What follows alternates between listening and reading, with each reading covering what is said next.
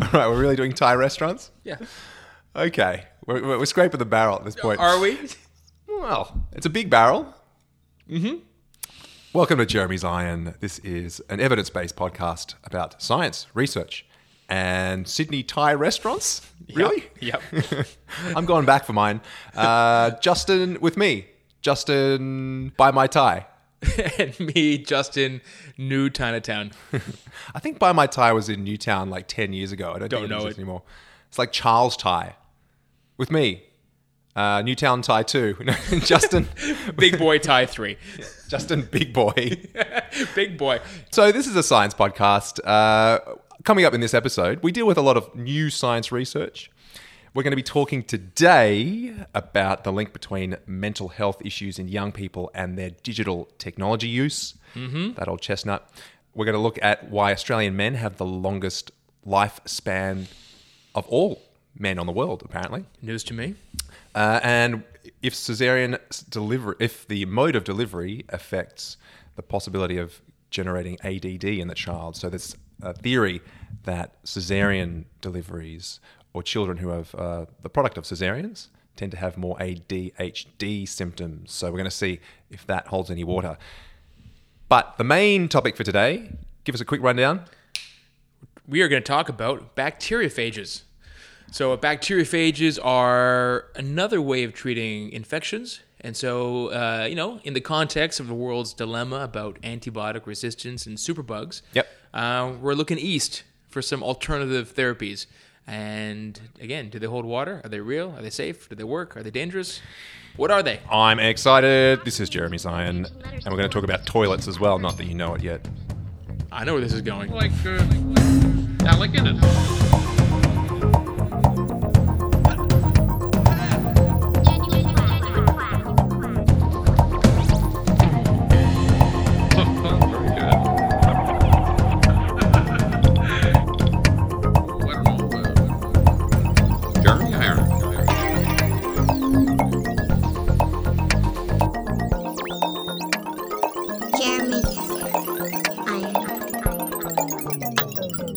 All right. So I said at the top we're going to talk about toilets. Now, I know we said this is a science podcast, but I got to take up an issue with We you. got a But bone before we here. start any scientific chat, we had a piece of mail come in for us to ask whether, this is from Noni, asking, do you guys disagree with anything? Because we tend to agree with everything on this podcast, pretty much.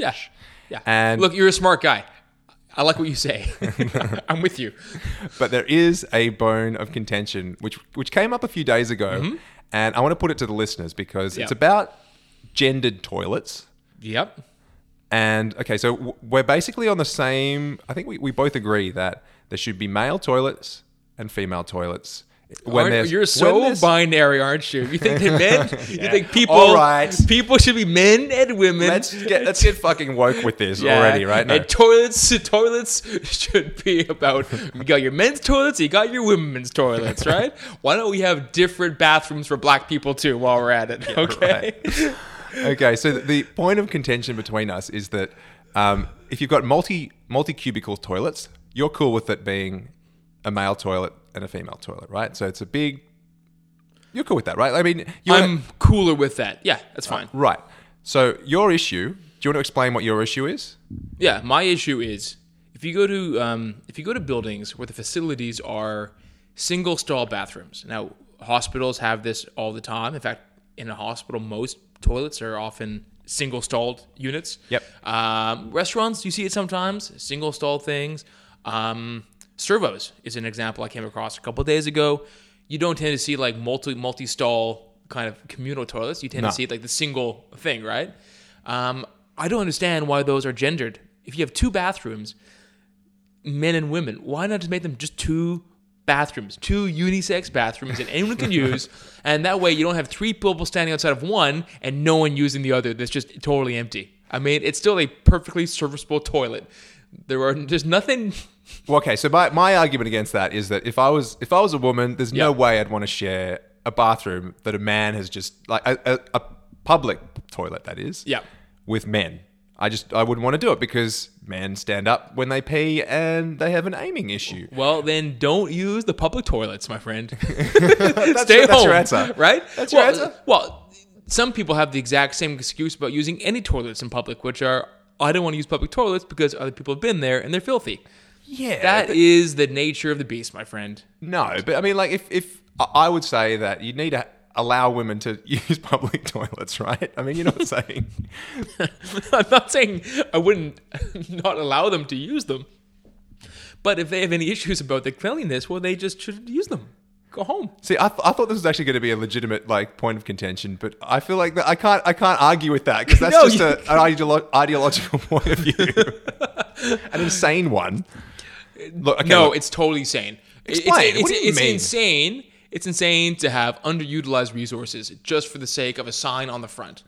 but you take no stock in my argument that I don't want to sit in someone else's pee, a dude's pee. Well, I think that bathrooms should be serviced appropriately. Like they should be kept clean by the provider of the facility. Unrealistic. How Not many? necessarily? I find that most. Look, I'll be honest. Most men's room I go to, outside of usually the servos, are the ones that are not maintained at all. They're filthy for everyone. I assume they're because I have used the women's toilets at servos. Yeah. Yeah, they're filthy. Like they're disgusting all around. But if you go to most like hotels or restaurants or wherever else, they're the same. In fact, at hospitals now, they are typically unisex, and they're just fine. They're clean toilets. There's no pee on the seats. I don't see the issue. Okay, well, I've got to. Although I was at a servo yesterday, and there's literally urine everywhere, on the mirror, on the walls, all over the seat.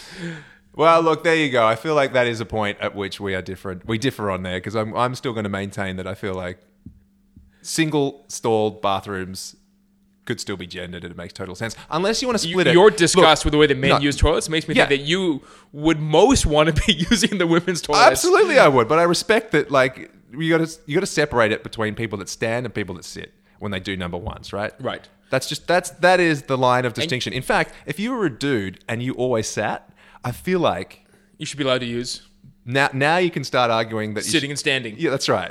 So it should literally just be a picture on the front of these stalls Of a standing person and a standing sitting person and a sitting person. End of story, right? But we all agree no genders, no sexes. We all agree no squatters. Yeah, yeah, squatters, you're out in the bushes, buddy. Yeah. Obviously, you don't need these facilities. So, in terms of because it's all about resource allocation, right? If you talk about efficient use of toilets, if you don't need a toilet, get out of here. Shit or get off the pot, right? You can go around the back of the servo, my friend. Yeah. Take a shit or get off the pot. That is the byline for the Jeremy Zion podcast. All right. That was a little bone of contention we had. We solved nothing, by the way, so I'm glad that... But we welcome people to weigh in on my side of Yeah, the please, debate. please do. Give us an email at jeremyzionpodcast@gmail.com. We're also on Facebook. I'm sure we're going to sort out our social media at some point. This is quite funny. I put an ad up on Facebook for us. Yeah. I slotted $20 on an ad on Facebook just to see what would happen, right? Yeah, sure. And it asks you to direct it to people and what sort of interests they would have, right?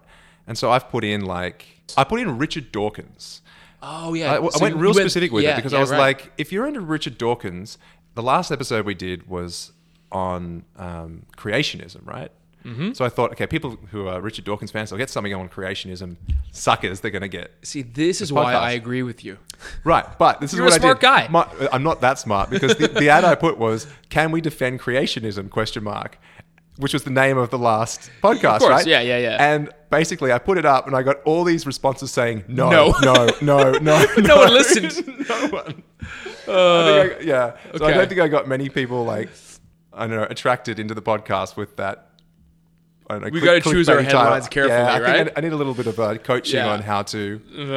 Okay. Yeah, we need That's some marketing pretty advice. Yeah, I hope I get sort out my shit and figure out how to do that properly. But get in touch with us. Like us on. In fact, you know what? This is our 20th episode. If you want to do something for us, if you're listening to us, do that thing that other people ask on their podcast, which is go to iTunes and rate us and do all that kind of shit. Tell a friend. Tell a friend. Like us on Facebook. And go and use the opposite gender's bathroom as a Yeah. show of support. That's right. Do some graph in there as well, if you wouldn't mind. If That'd te- really get yeah. it. I feel like that could be a way we get the name of this podcast out, by the way. Graffito.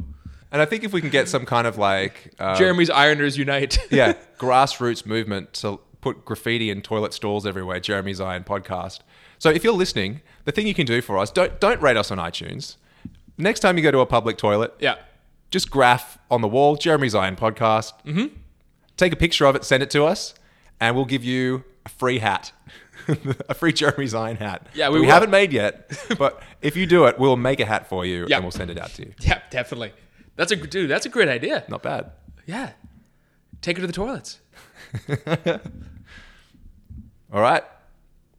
How do you feel about... Well, that reminds me, on that topic, it's funny you mentioned the idea of graffitiing bathroom stalls as a means of kind of advertising the podcast. When I was a kid, we had a book. Now, you know I love trivia, information. I mean, that's why we do this thing, right? Of course. So there was a phenomenon back in the 90s for bathroom readers. So it's a book you have in the bathroom. So the one we had was called Uncle John's Bathroom Reader. Right. And it was just a big book of trivia. Every page was a different topic. French Revolution, antibiotics, to kind of go into today's thing. Mm-hmm.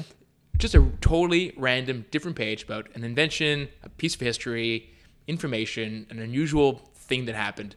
And it was just a big tome of information to sit and read before we had cell phones in the can. So it kind of makes sense, you know, that the toilet is sort of the home of wild information and education, you know? One of my friends and yours, Marcus, Yeah. I distinctly remember his... like the toilet in his place when we were growing up. Yeah. He had a little basket there with some, reading material. Of course. Warhammer mags. Just upping your, fantasy knowledge as you're taking a dump. That is Learning the about least Wood useful Elves and- magazine to have. You want to know about the hit points for each of the wood elves and, when else are you going to Look, download that information? I could look at almost anything. If I'm in a waiting room, my threshold for what I can entertain myself with is pretty low. 9-year-old OK magazines or Women's Weekly. I work in a hospital, man. That's thriving content. I don't You mind. give me a Warhammer mag, I don't know what to do with that, man. That's exciting content while you're dropping a D9 in the in your toilet. I don't know what that means. Yes, you do. All right. Shall we do a bit of news just in? This is where I'm going to shout at you with the new science research that's just come out, and you're going to tell me... Yeah. Well, you're going to explain it to me, because Science at me. you're the doctor here. I am. I just do the stats. Yeah. So we'll take a little break, then we'll come back with what we call News Just In.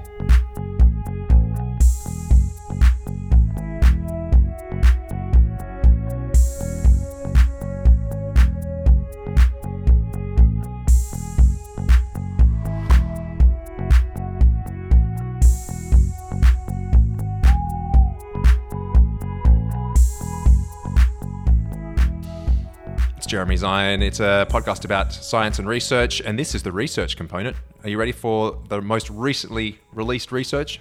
I'm not sure I'm ready.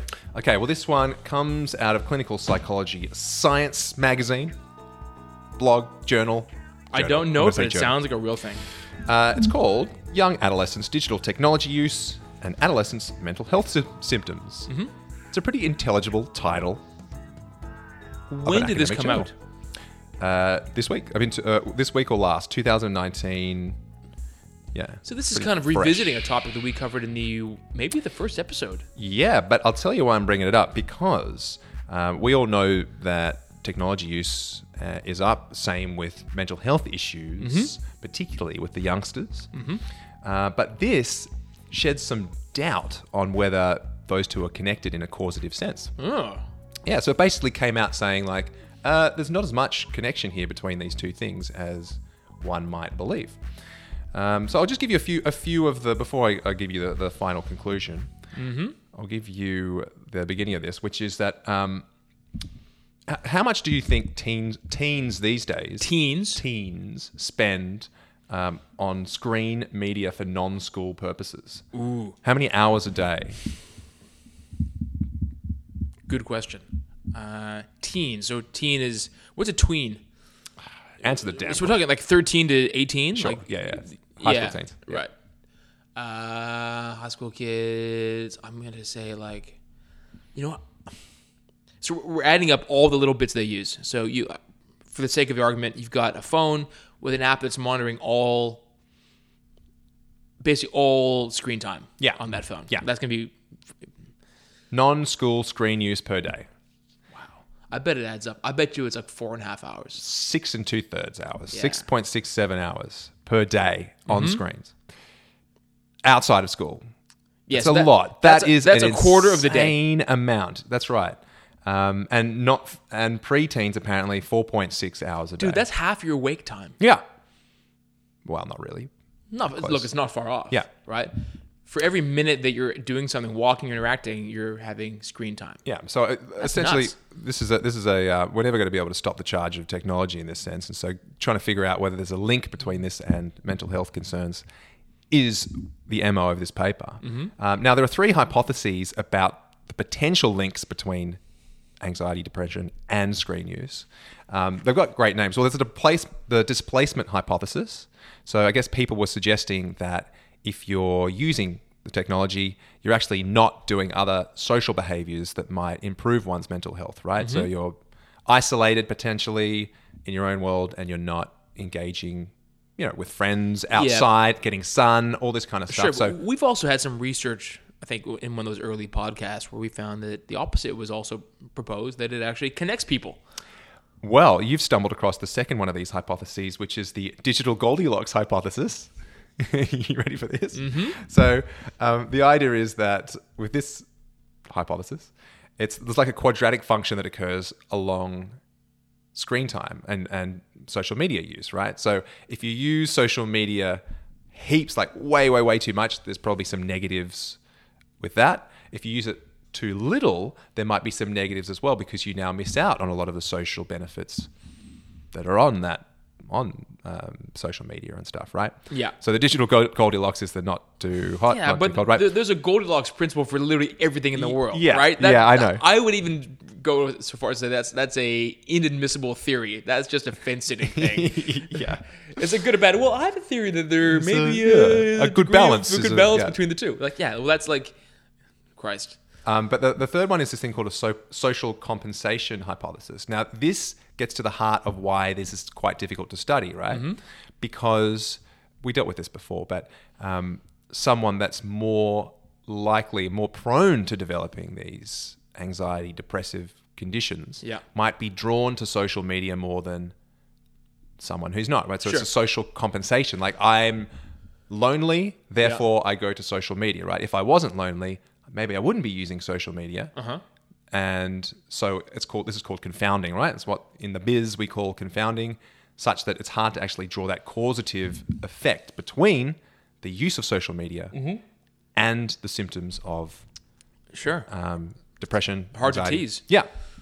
So this particular paper tried to do this multifactorial study. It was a multi-level maximum likelihood function thing they do. Did you approve the stats? Was it? I had a look. Sound? It seemed okay.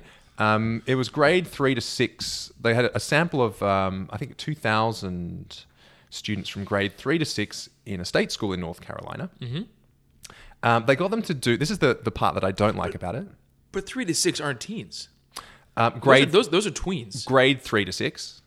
So that's like 9 to 12. What? So they in Where? Where was it done?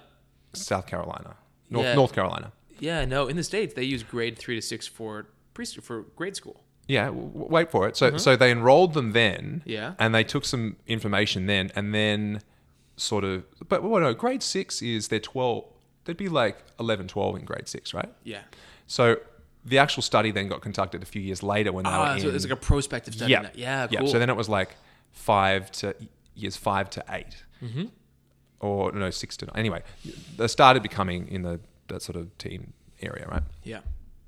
Now, what they did was this thing called an ecological momentary assessment. And this is the thing I don't like about it, right? Right. I don't like the sound of this either. No, it doesn't. So you'd think that What the is way that? they monitor the screen time would be, install an app on your phone. Yeah. It just does it all for you. It registers what you're looking at and all this kind of stuff, right? Well, even to be honest, at that age, you're not using your phone for school. So any phone access is going to be. Yeah. And your phone does. You don't even need an app. Your phone tells you what it's been used for. So you just check the phone every month and Yeah. whatever. Anyway, But what they did was the EMA, Ecological Momentary Assessment, basically it was an app on their phone that 3 times a day it would prompt them to answer questions. How do you feel? How much screen time have you used? Blah, blah, blah. So it's all self-reported, which I freaking hate. yeah, no, that's useless. As it's, well, just up from useless, in my personal opinion. But yeah, so this Especially is where a when lot of there's this no stuff need is for like, come on. Yeah, there's no need for it in terms of the Technology. aspect, right? Yeah. You have to self-report symptoms of anxiety and depression. I mean, there's no real great way. I think it's doubly useless if you're self-reporting both the intervention and the outcome Yeah. in the same questionnaire. That's right. And Because so- in your mind, you're already confounding your own variables. Exactly and your right. answers. Like at very least, you need to separate both questions by a period of like hours to be like, how much are you using? And then come back a couple hours later and say, how are you feeling? that's right. So some temporal separation, but even then, I think that's a rough one. That's a rough hang. Yep. So, look, my thoughts on the matter, particularly on the paper as a whole, are not super duper positive. But they come out and they've done this study. It's 2,000, which is a pretty decent amount of people in a study, to be honest with you. These results and those of many other studies cited here suggest that we need to move beyond a focus on adolescents' quantity or frequency of technology use and towards a more comprehensive approach to establishing best practice for educating, parenting, supporting, blah, blah, blah. I can get behind that because I feel like... Yeah, but that's from the Journal of Duh. Yeah, I know. Come on. Yep.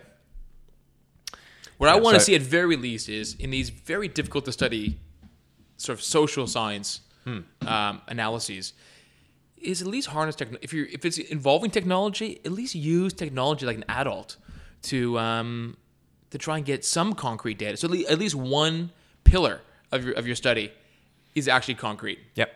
And then the rest can be all made of like stuffed animals and Jello, right?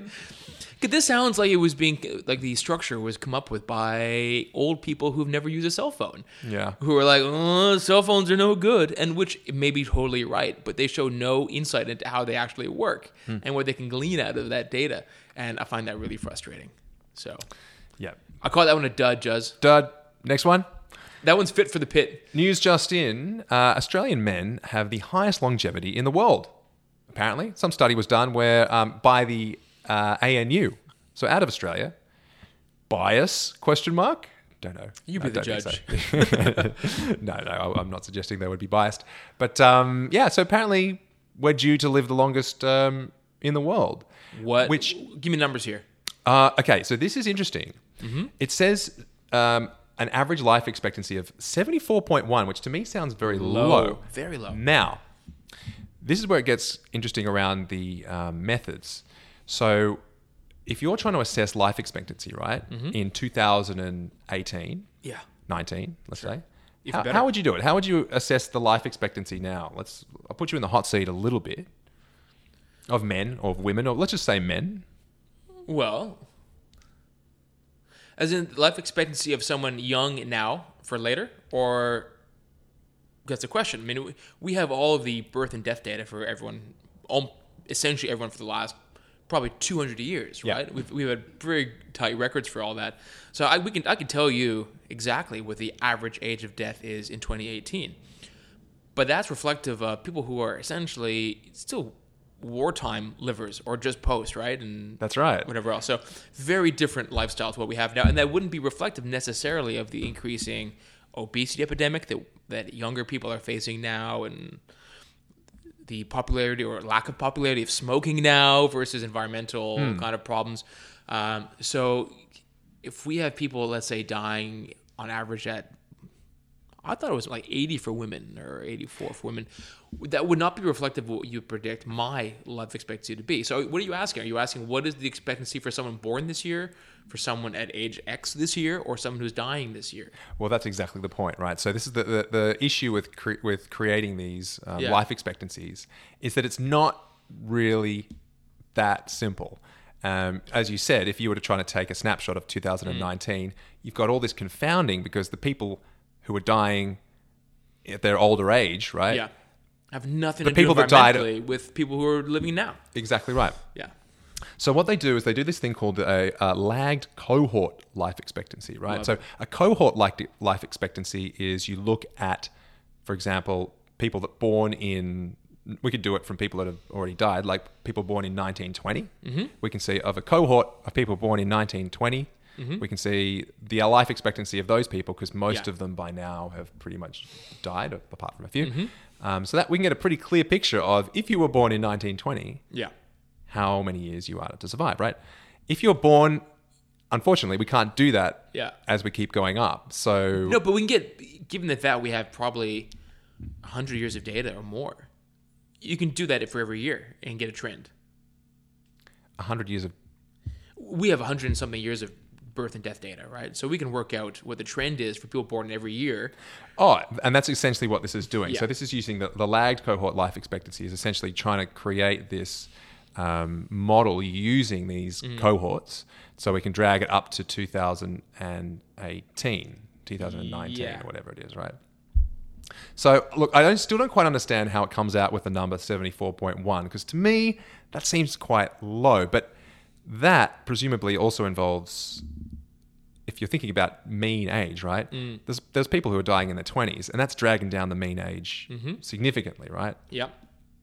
And again, the lag we're talking about is a really big lag. I mean, we're talking about a lag of 74 years at the moment, right? Basically. Yeah. Between birth and death. So the last data we have for a birth cohort is 74 years ago, right? And the world has changed significantly in 74 years. Yeah. So even though I can imagine that a trend between 1900 and 1930 or 40, there may be a linear trend in one direction or another, whatever it is. That trend I would expect to break down at somewhere around the baby boomers, right? So once you hit late 40s to early 60s, I think there's going to be a precipitous change in that trend. So I'm not sure how predicted those data are given the length of that lag and what's happened in the time frame of that lag. Right? Do you agree? Yeah, I'm with you. Yeah. Yeah. So I guess that's the kind of contention with it. But There's a interesting that- singularity, basically, with like computing technology and research and everything else that's happened in the last 50 or 60 years.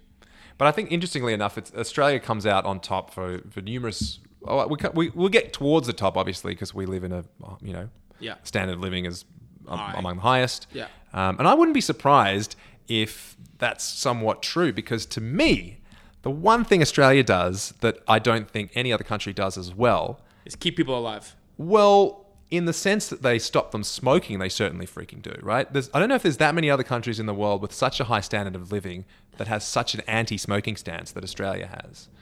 I don't think that we change our smoking stance at a significantly different time to many other countries. Within years, around the same time, within spitting distance when we got rid of smoking in bars and restaurants and terraces, it happened everywhere. No, but sure. But if you look at smoking rates in Australia versus the rest of the world, it is a huge gap between Australia and most Still? other European countries. Absolutely.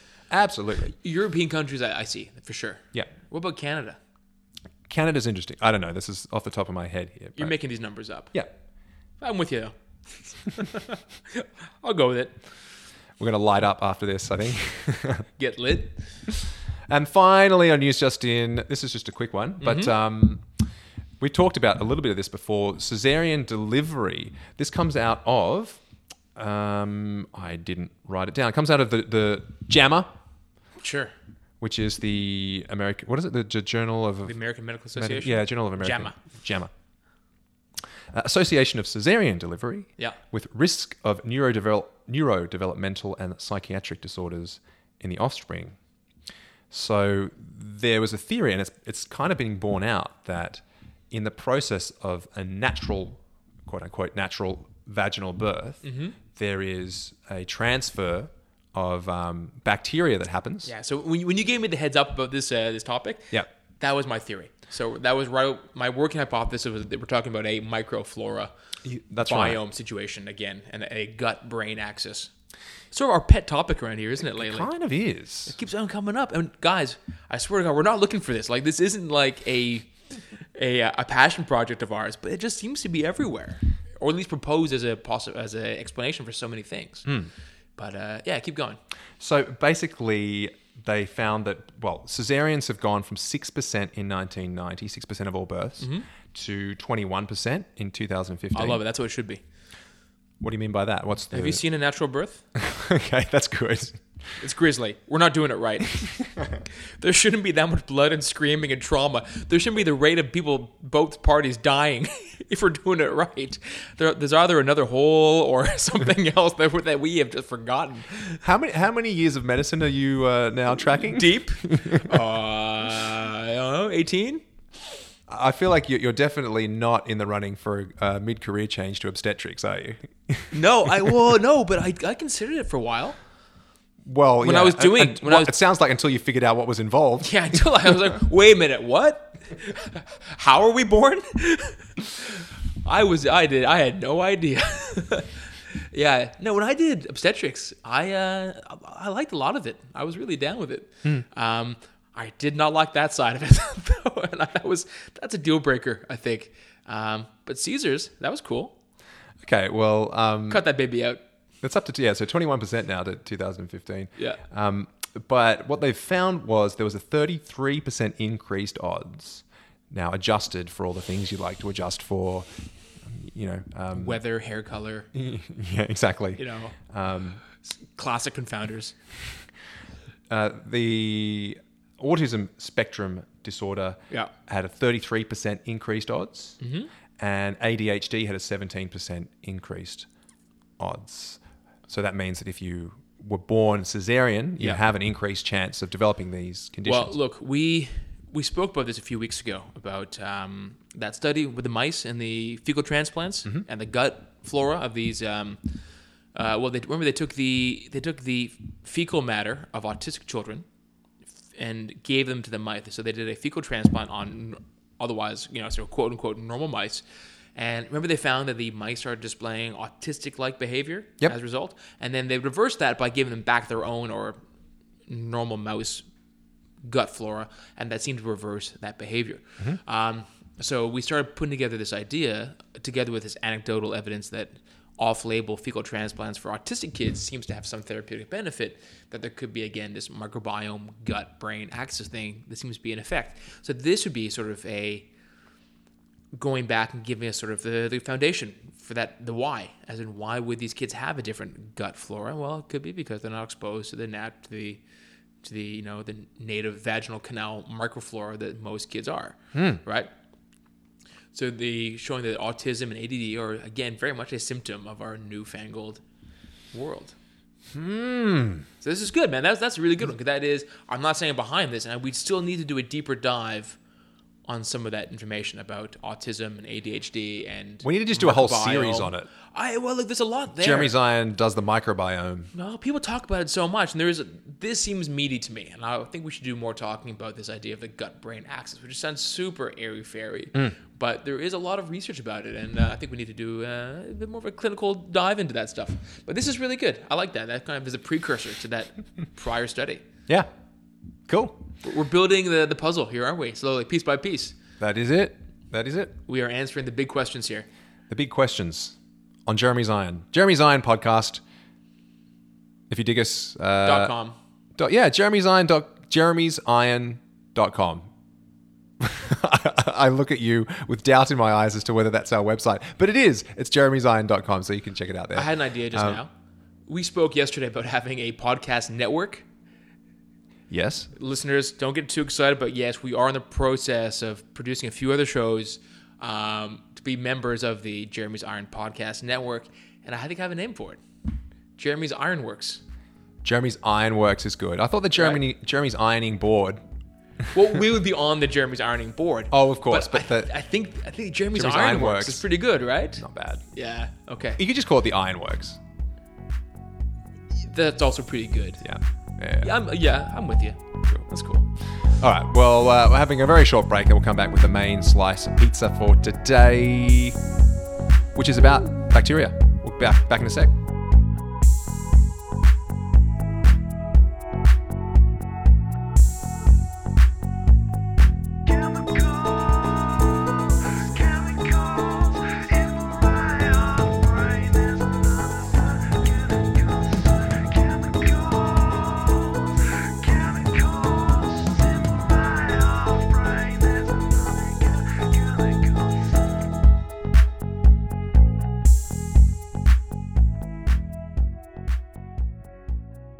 And All right. in your time, that might have been hours. In our time, that was like 3 seconds. It was amazing.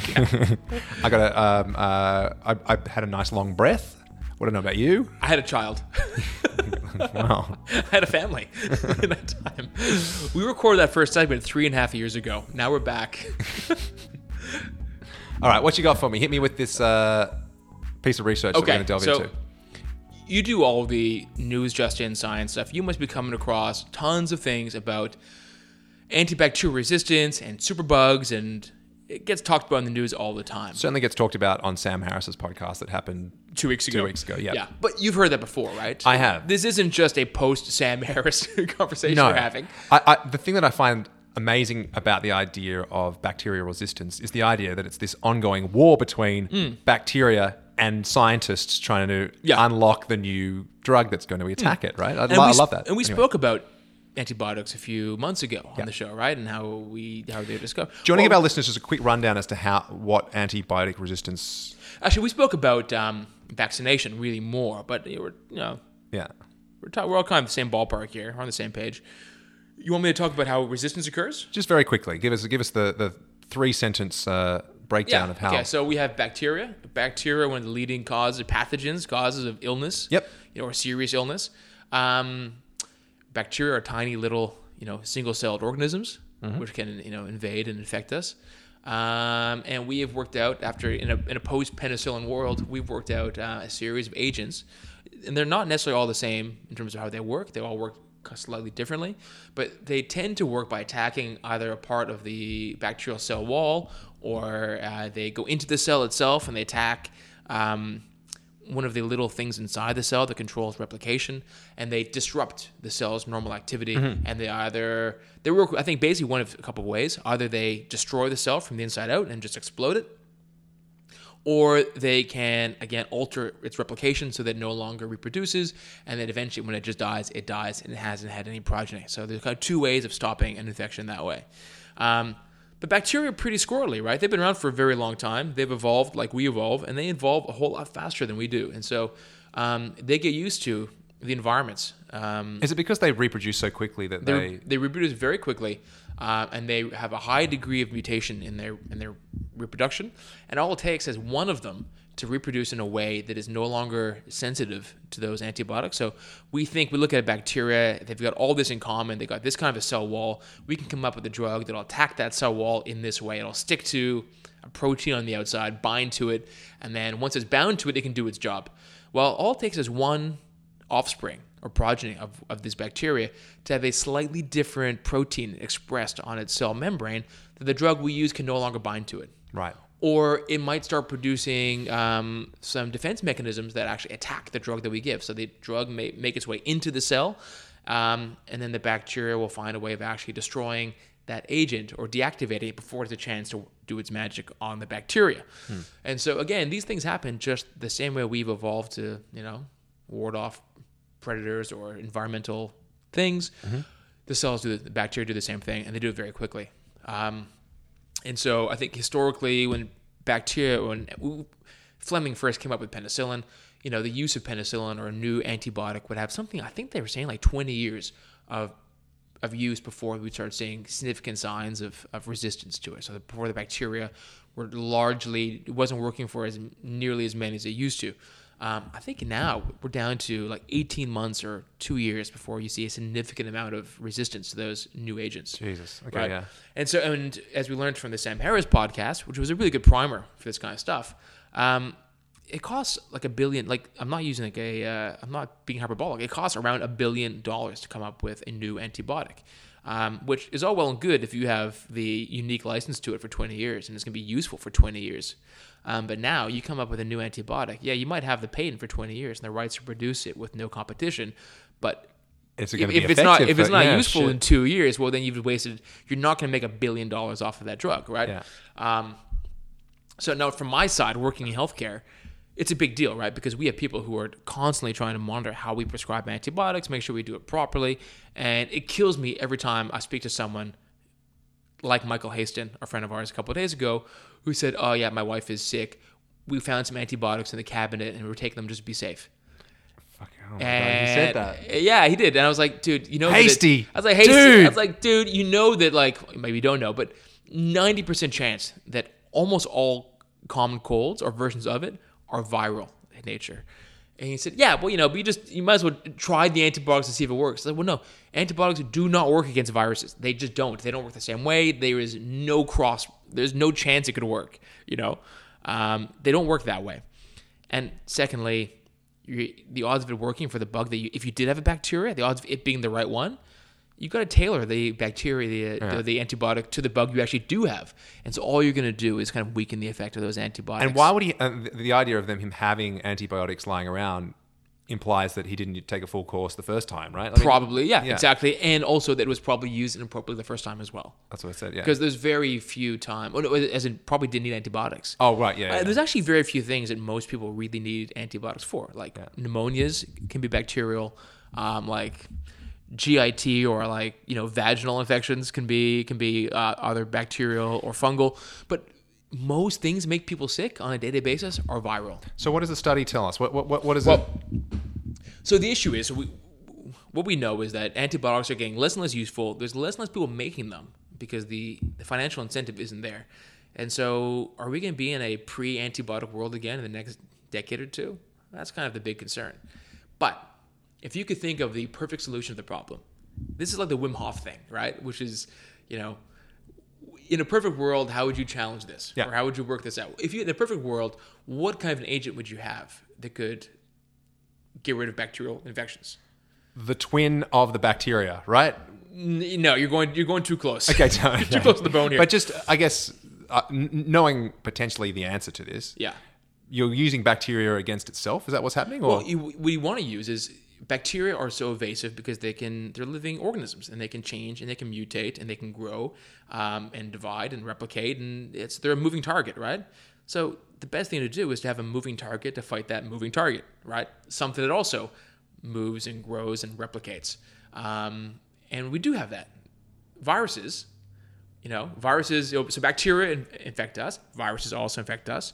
But the same way that a virus can infect our cell, a virus can also infect a bacteria cell. Think about it. A virus doesn't really care what cell it's infecting. All it wants to do is replicate, right? That's right, yeah. Bacterial, so eukaryotic, prokaryotic, it doesn't care. If it can get the goods of if they can piggyback the replication process of a cell, it'll do it. So they actually think that there are more so there are these viruses and they're called bacteriophages. So bacteria for bacteria. Phage means? I don't know. I actually don't know what that phagos? is. Sorry. My Greek ancestry turns in their island So that means graves. eat too. I think it's like I think it means eat. Phagos? Yeah, phagos. Okay. Eats bacteria. Yeah. So bacteria eaters. Right. So these viruses will actually infect bacteria and destroy them from the inside out. Mm-hmm. In the process of replicating themselves within the bacteria. And so some science suggests that there actually may be more bacteriophages than any other form of life on Earth. What? Well, if you think about it, people say that one of the common kind of statements about bacteria is that there's more bacterial life than any other life in the world, right? Because think about it, bacteria are on things and in everything. So if you're alive, there's a bacteria in you, it's on you, it's around everything, right? For every one of you, there's trillions of bacteria. So it kind of makes sense. There should be more bacteria.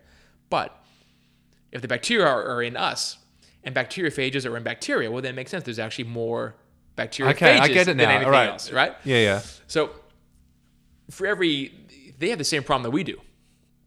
So they were first described back in like 1896 or something, when someone noticed that the Ganges have some agent in it that was actually seemed to kill cholera.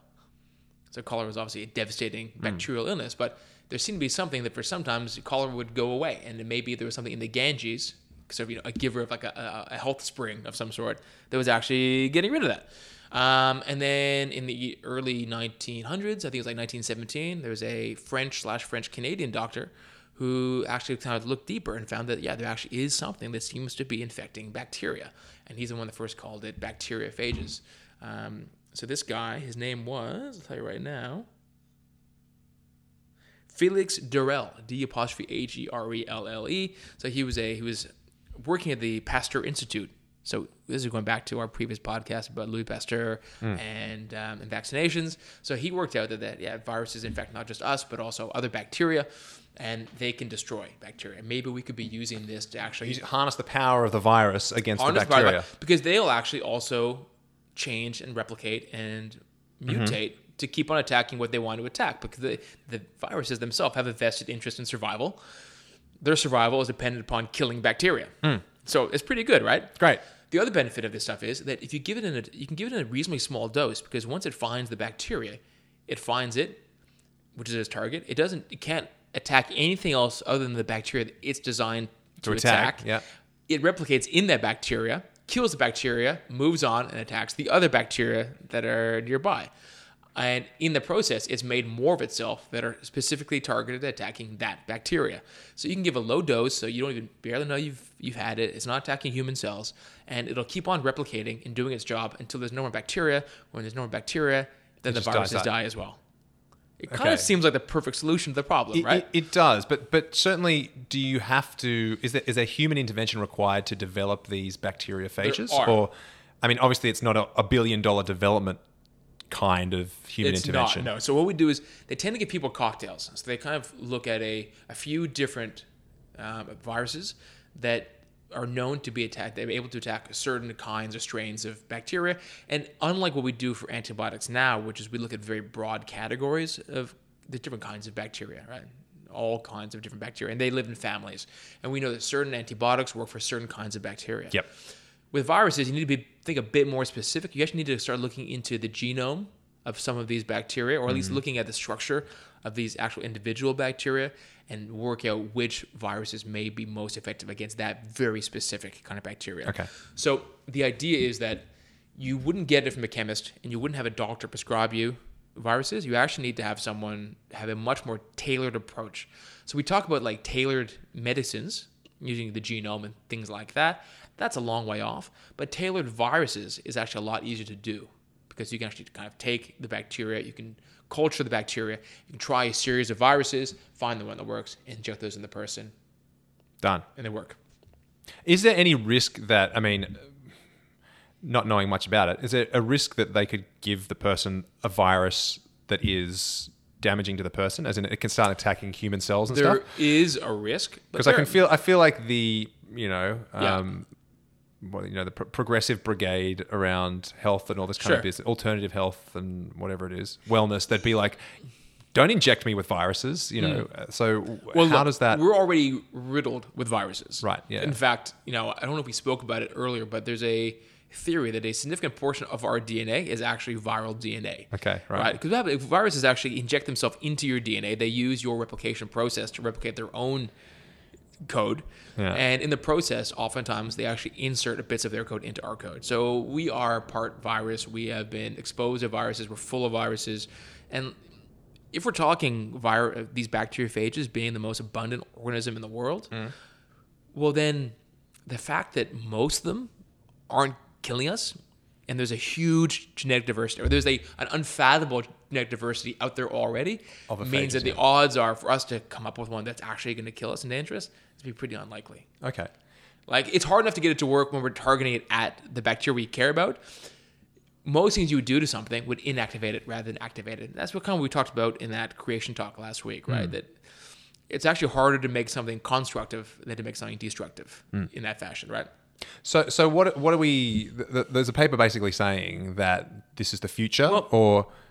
The thing is, so we're now 2019, we're about 102 years since this was properly described, and you think, well, that's been tons of time to nail this process, right? And we should all be using this thing to get rid of our bacterial infections. Not so simple. So it wasn't long after they identified this awesome technology that Fleming came up with his penicillin. And that we found, this is way easier. This is way easier because it's not targeted. It's blanket. It works for like everything. Or at least it did for a while. It's easier to reproduce. It's easier to manufacture. Done. Yeah. And so for 60, 70, 80 years, we've not had to think about it because we've actually had pretty good results with just regular antibiotics. And they actually were better, really, in many ways, than what we'd be getting for the time out of bacteriophages. In that time, though, Georgia, Russia kept on working on bacteriophages, and they've been used for the last 40, 50, 60 years in those countries. Right. But we don't use them. They're illegal. They're not used in the West at all. Okay. Outside But are of we about research. to knock on their door to be like, let us in with So- all of your knowledge that you've gained over 50 So this years? kind of ties a bit of a bow on the Russia episode Interesting. with research, because one of the covert issues, research into other kinds what was of... one of the issues that we discussed with the Russian research? Why it doesn't work, or why it's so slow? Or what was? Yeah, what was? You tell me. Well, it has to be state sanctioned, and there needs to be... But even more simple than that was the language problem. Oh, right. Yeah. There's like no English there, which we saw. And so all this research was done at a very low power because, again, funding and things like that. But it was also published exclusively in Russian and wasn't shared in American or European journals, which meant that no one was seeing what was happening in Russia and no one knew what was happening. It was completely off the record. And they've been plugging away at it for decades. But because no one knew about it, no one with more power and more access to services were backing up the data, reproducing the data. Shit. So anyway, that leaves us in 2019. There was a really good paper that came out just, I think, like November of last year.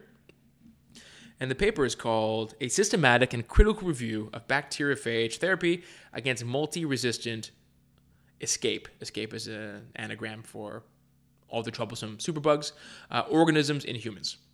And this is by Lynn L. Haddad, and it was published in the Infectious Diseases Journal.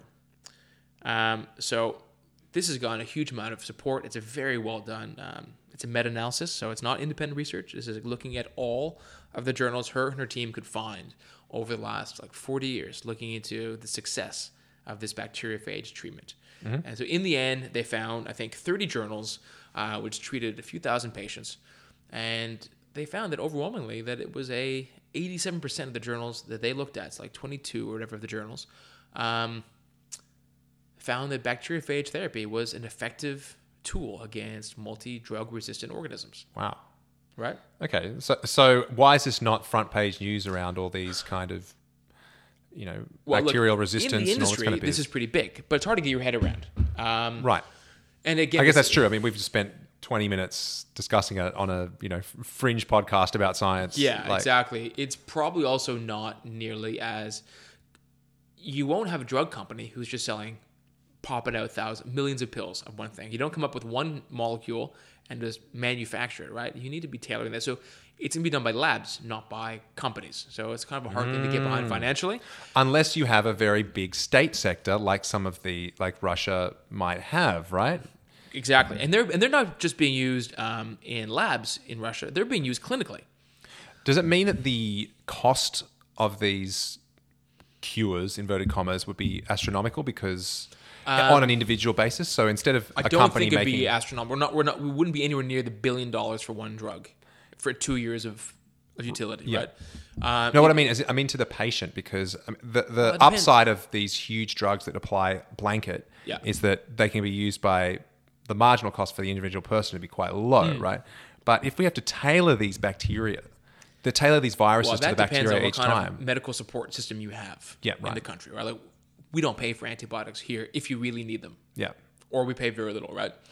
I know, but if it's been an individually tailored virus for this one thing, and you've got to, you get a couple of 100 uses out of it, maybe. I don't know. I think the way it goes is most people are still able to use regular antibiotics. The incidence of superbugs, even though it's a big problem, it still isn't huge. Yeah. 1%, 2% of serious infections might be superbug related. Yep. And so those patients, this would be more of a regular treatment. The same way you'd have surgery or go in for chemotherapy or whatever it is to treat a serious illness. We'd be treating these infections as serious illnesses, and they'd be receiving proper therapy. So you go to the hospital and you'd have to have the lab, the microbiologist work out which phages to use, and you'd be administered those treatments like you'd be administered very serious, treatments. That's one kind of view of it, and so the cost would be, probably commensurate with many other more serious interventions that take home antibiotics. Though that said, once it's done, you pretty much set it and forget it, and you'd be able to go home once you've sorted out what you have. But basically, it's definitely more focused therapy. Okay. The same way as surgery is focused therapy on a single person. Cool. So that's pretty cool. It's very cool. And it yeah. kind of gives us a bit of hope as well, because it seems so bleak, the idea of does. this bacterial resistance. And then, Yeah.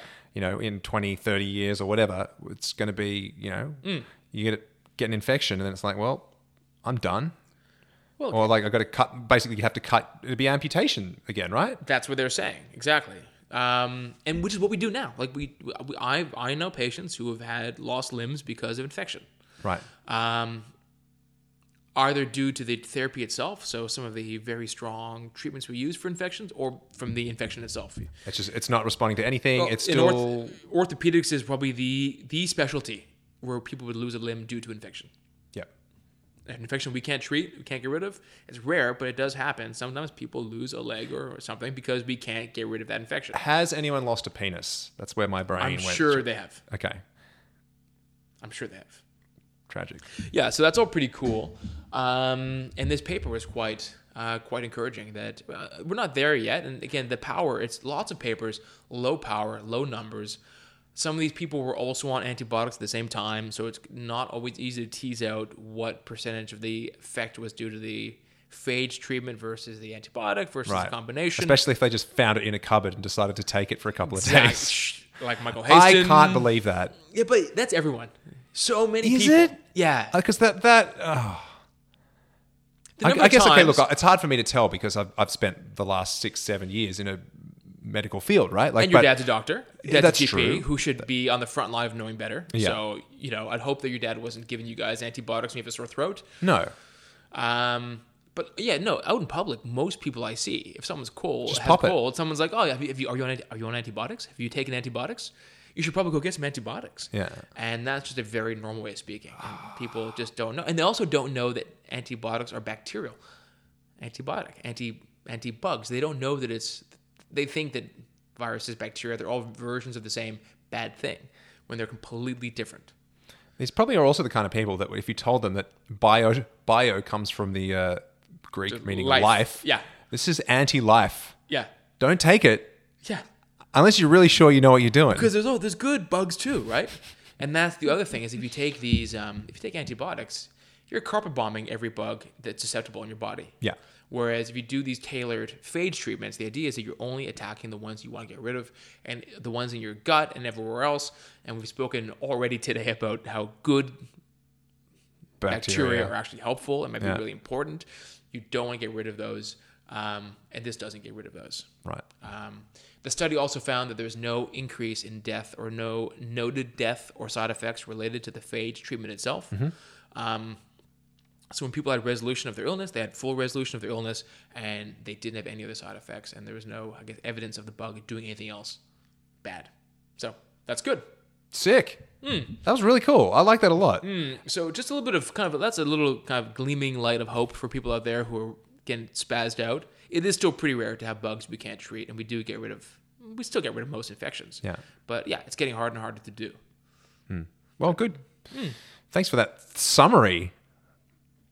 I feel like Is that too wordy? There's No. there's a lot in that. I was wrapped by it actually. I had not much to add because I don't know too much about it. But that was like, yeah, I enjoyed Well, it. I mean, look, being a doctor, working in orthopedics, we deal with bugs all the time, infections all the time. And I never heard about this until my lab started doing work into this maybe 6 months ago. And my supervisor told me about this, and I had never heard of this treatment in my entire life. Right. And so it's no surprise that people in the public have no idea about this, or that even other doctors don't know about it. Yeah. It's amazing how it's, this is Eastern medicine, sort of quote unquote, right? Yeah. And one of the things that was really interesting in one of the articles I read was that, they find that these bacteriophages, which exist in the wild, like we said, they live in springs and bodies of water and things like that. And there may be sort of a connection with the idea of these healing bodies of water. People go to certain bodies of water to be healed. Some of these might maybe have the right or high kind of volumes of these bacteriophages, and there actually may be a therapeutic benefit for certain illnesses in certain bodies of water. In particular, in areas where you have that bacteria that's running rampant. So which is why would the Ganges be healing for cholera? Well, it's because there's lots of cholera in the area, and it's a good place for viruses that attack it to To actually propagate. Yeah, that's right. So to sharpen their swords, so to speak. Now, having seen the Ganges, I'm sure it's a cause of more illness than yeah, it's I a cure would to. presume so. But maybe the 100 years 21st ago when they were century, described yeah. this, it wasn't quite so bad, and maybe there was a net benefit to it. I'm sure that's not how it is now.